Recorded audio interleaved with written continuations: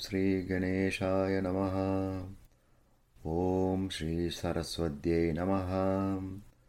Om Shri Gurubhyo Namaha. Bhagavad Gita Yaha Pashyati Sapashyati. Hello listeners, this is Ravi Ranganathan welcoming you to the 16th episode of Bhagavad Gita Yaha Pashyati Sapashyati. In today's episode, I will be talking to a guest, Miss Varunika Raja, who has been following this podcast. Hi Varunika, welcome to the Chat with Podcast Bhagavad Gita Yaha Pashyati Sapashyati. Hello Ravi Uncle, thank you for having me on here. Hello listeners. Varunika, thank you for participating in the first chat in this series. First, can you say a few words about yourself to the listeners? I have always had an immense affinity towards my mother tongue Tamil and a great appreciation for our religious and traditional culture, being a Bharatanatyam dancer myself. One day, I came across Ravi Uncle's post on Facebook where he took a verse from the Bhagavad Gita, provided a Tamil translation that made it not only understandable to me, but also enjoyable. In addition to that Tamil translation, he also explained the meaning of the verse.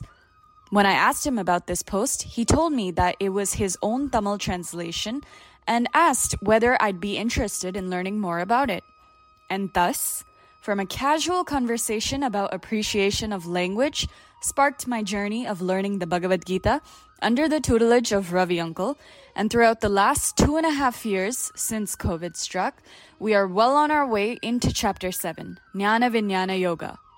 Uncle, I have a few questions to ask. Sure, go ahead. One of the major recurring concepts that Bhagavan communicates is that one must not be attached to the fruits of their labor. We are expected to both do our due diligence and do our duties, and in the end, no matter what the outcome of our efforts are, we must not get attached, nor let them affect us. We must treat both outcomes as one and the same, as with all dualities of nature. A good example I can think of that builds on this is when I study for my exams. I am expected to do my duty and study, and in the end, not be attached to the results of the exam, whether I pass or fail. Pass and fail are one duality of nature, and if both should be treated the same, what is then my motivation to put in effort and work hard in the first place? This question can come to anyone who has gone through chapter 2, especially for the first time. First of all, let us be clear that failure is not the same as success. Bhagavan never said that success is equal to failure anywhere. He said, treat the results with an equanimity of mind. This is not the same as pass equal fail. The very fact that he says treat them with an equanimity of mind says that they are not the same. If they are the same, then where is the need for treating them the same? Also, only after an action has been performed and the results are available, you can say whether it is a success or a failure, a pass or a fail. Therefore, treating pass and fail the same is after the result has occurred and not before that. Bhagavan said, Karmanyevadhikaraste. Until you write the exams, you have complete power and authority. When you have complete power over your action, why should there be loss of motivation? Don't you want to exercise your power in learning the subject and doing well in the exams? On the other hand, Maafalesu kadachana, you have no power in dictating the result. It depends on other factors. Also, if you have never opened the book, not done any homework, and have returned a blank answer paper, you can bet that you are going to fail.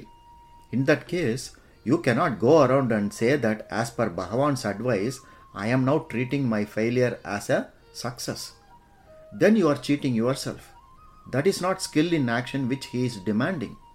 Not only treating the pass and fail as the same is after the fact, but it also does not mean you should stop with a failure. You have the power to have a follow-up action. If the result is not to your liking, then you can work further to get more skill and improve the result. That power is in your hands. Wanting to exercise the power you have is motivation. We cannot pick and choose an idea expressed by Bhagavan in isolation. You have to see it in totality. Bhagavan said, Yoga karmasu kaushalam. Yoga is skill in action. If you are skillful in your actions before the exam, can you say for certain that you are going to fail? Passing and failing by themselves are not the same. Also, not getting dejected by a failure is also in your hands. Don't lose your heart on a failure in life, whatever it may be. Say you have studied hard and on exam day you had a fever and could not do well on the exam. Do not sit and cry that your entire life is now in a dustbin because you failed in the test. All those who go to Ivy League colleges are not successful. Bill Gates dropped out and failed to get a college degree, but the same college invited him and gave a honorary doctorate, is it not? This example is not to tell you that you should drop your education or current actions. Idea is to work skillfully on things that you can change or make a contribution, and do not fight with the things that are beyond your control. In spite of all your sincere efforts, if you fail, then take it in stride and try again. Do not allow failure and sad situations to bring you down psychologically even for a sub-second. Be steady in mind and improve your situation is the advice by Bhagavan. Success and failure are the two sides of the life coin and expect to deal with both of them. When you are successful, you should not say, I am treating success as failure.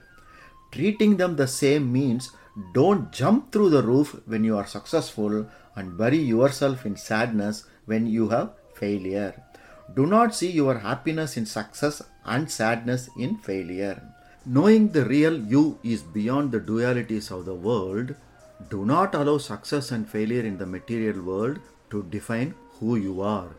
Just drop the thought kite that tries to fly in the wind of success as well as the thought anchor that tries to drown yourself upon failure. Have moderation in the emotional swings your mind goes through. Do not go to the extremes.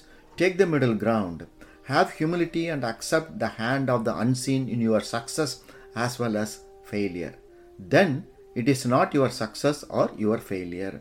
The more exhilarated you are on success, the deeper will be your plunge on failure. More you treat them the same emotionally, the more your mind will be calm and serene.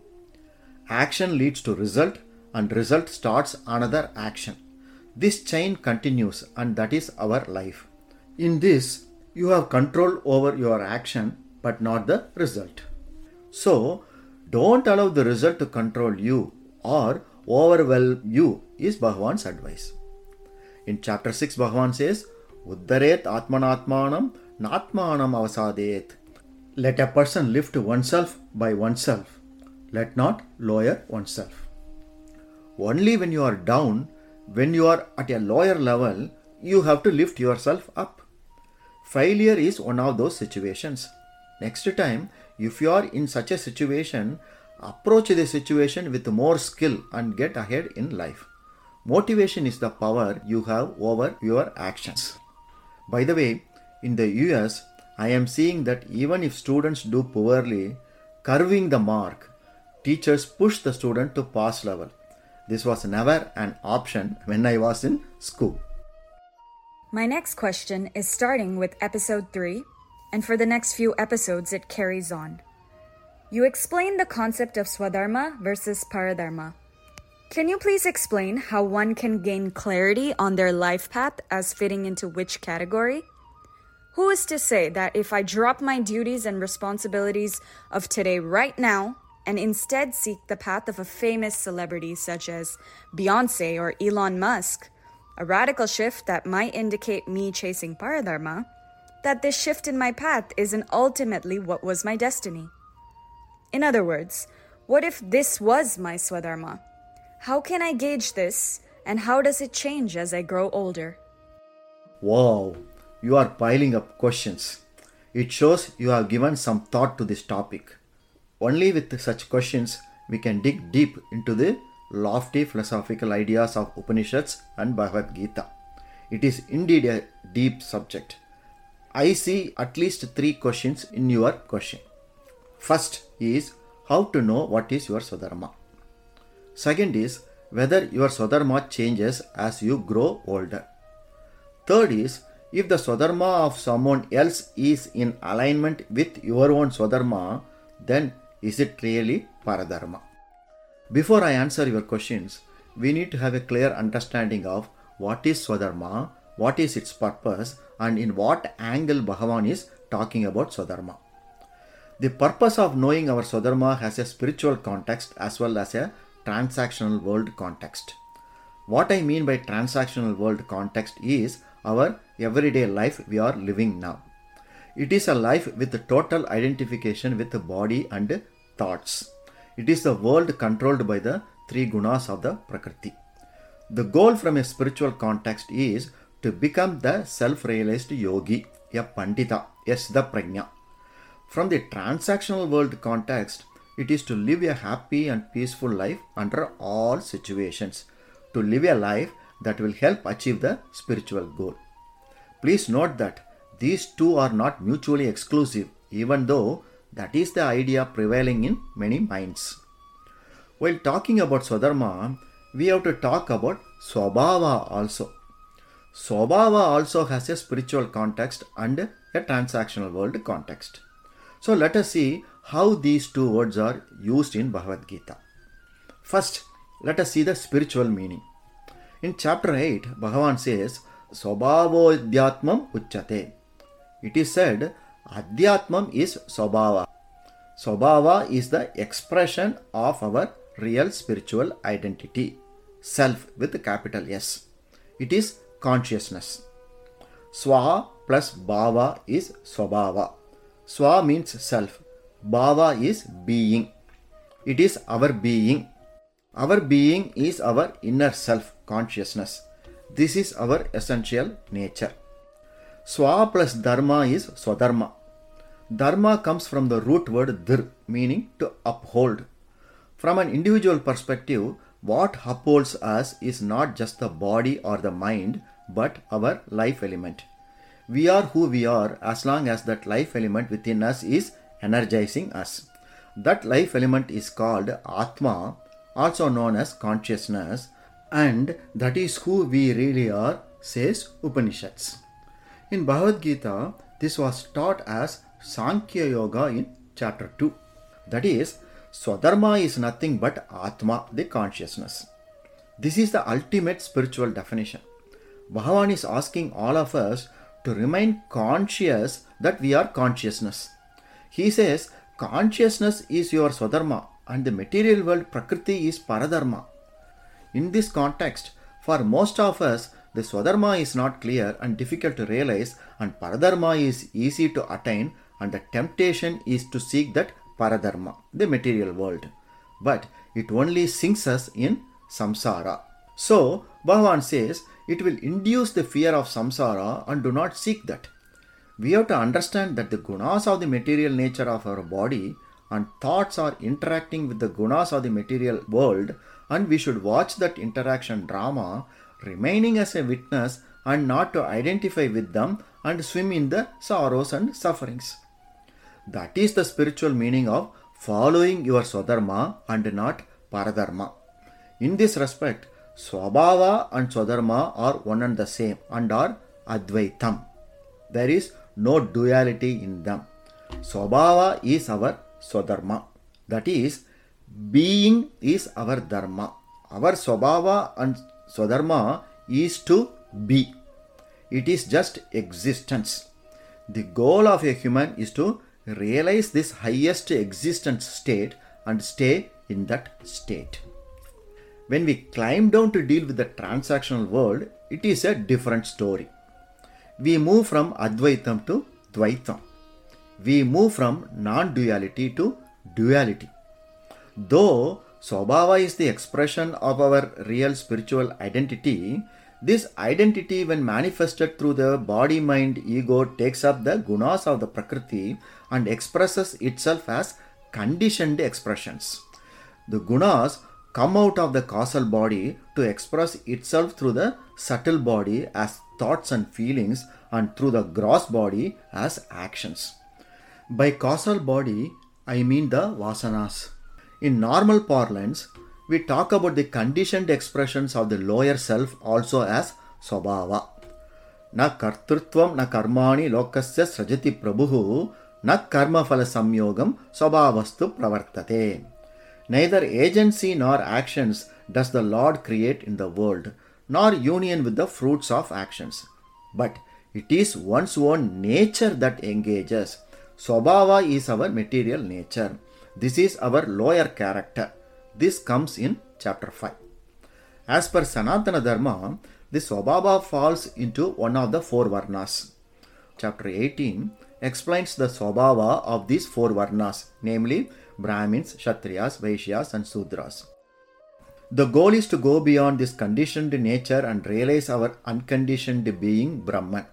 That is freedom, that is moksha, liberation. The earliest usage of the word Svabhava in Bhagavad Gita is when in chapter 2 beginning Arjuna was making a desperate last bit effort to avoid fighting the war. Do you recall? He said, Karpanya doshopahada svabhavaham prachamitvam dharma sammuda chetaha. My natural qualities are overpowered by the defects of compassion. My mind is totally confused, he said. Arjuna was talking about his material nature as Svabhava.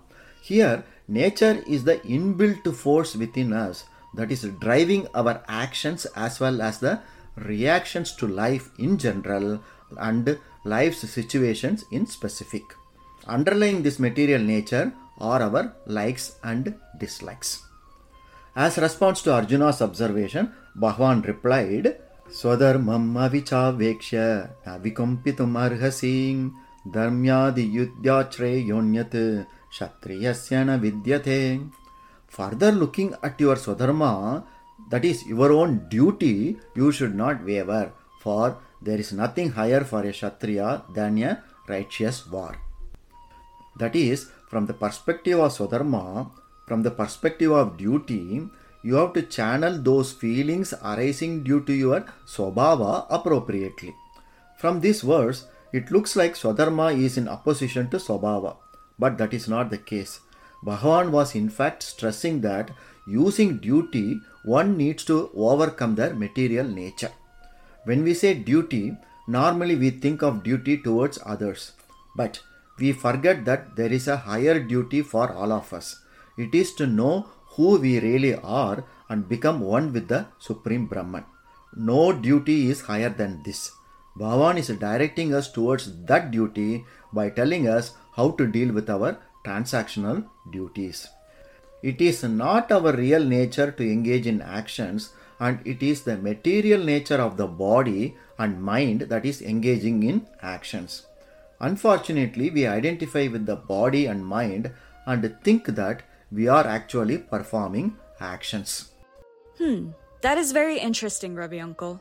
But please do tell me, how powerful is this Svabhava?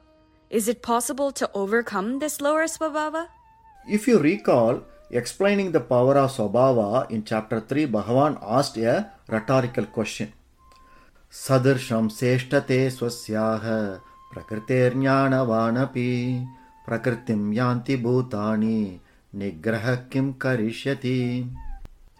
Even a knowledgeable person acts according to his or her own nature. Beings will follow their own nature. What can restraint do?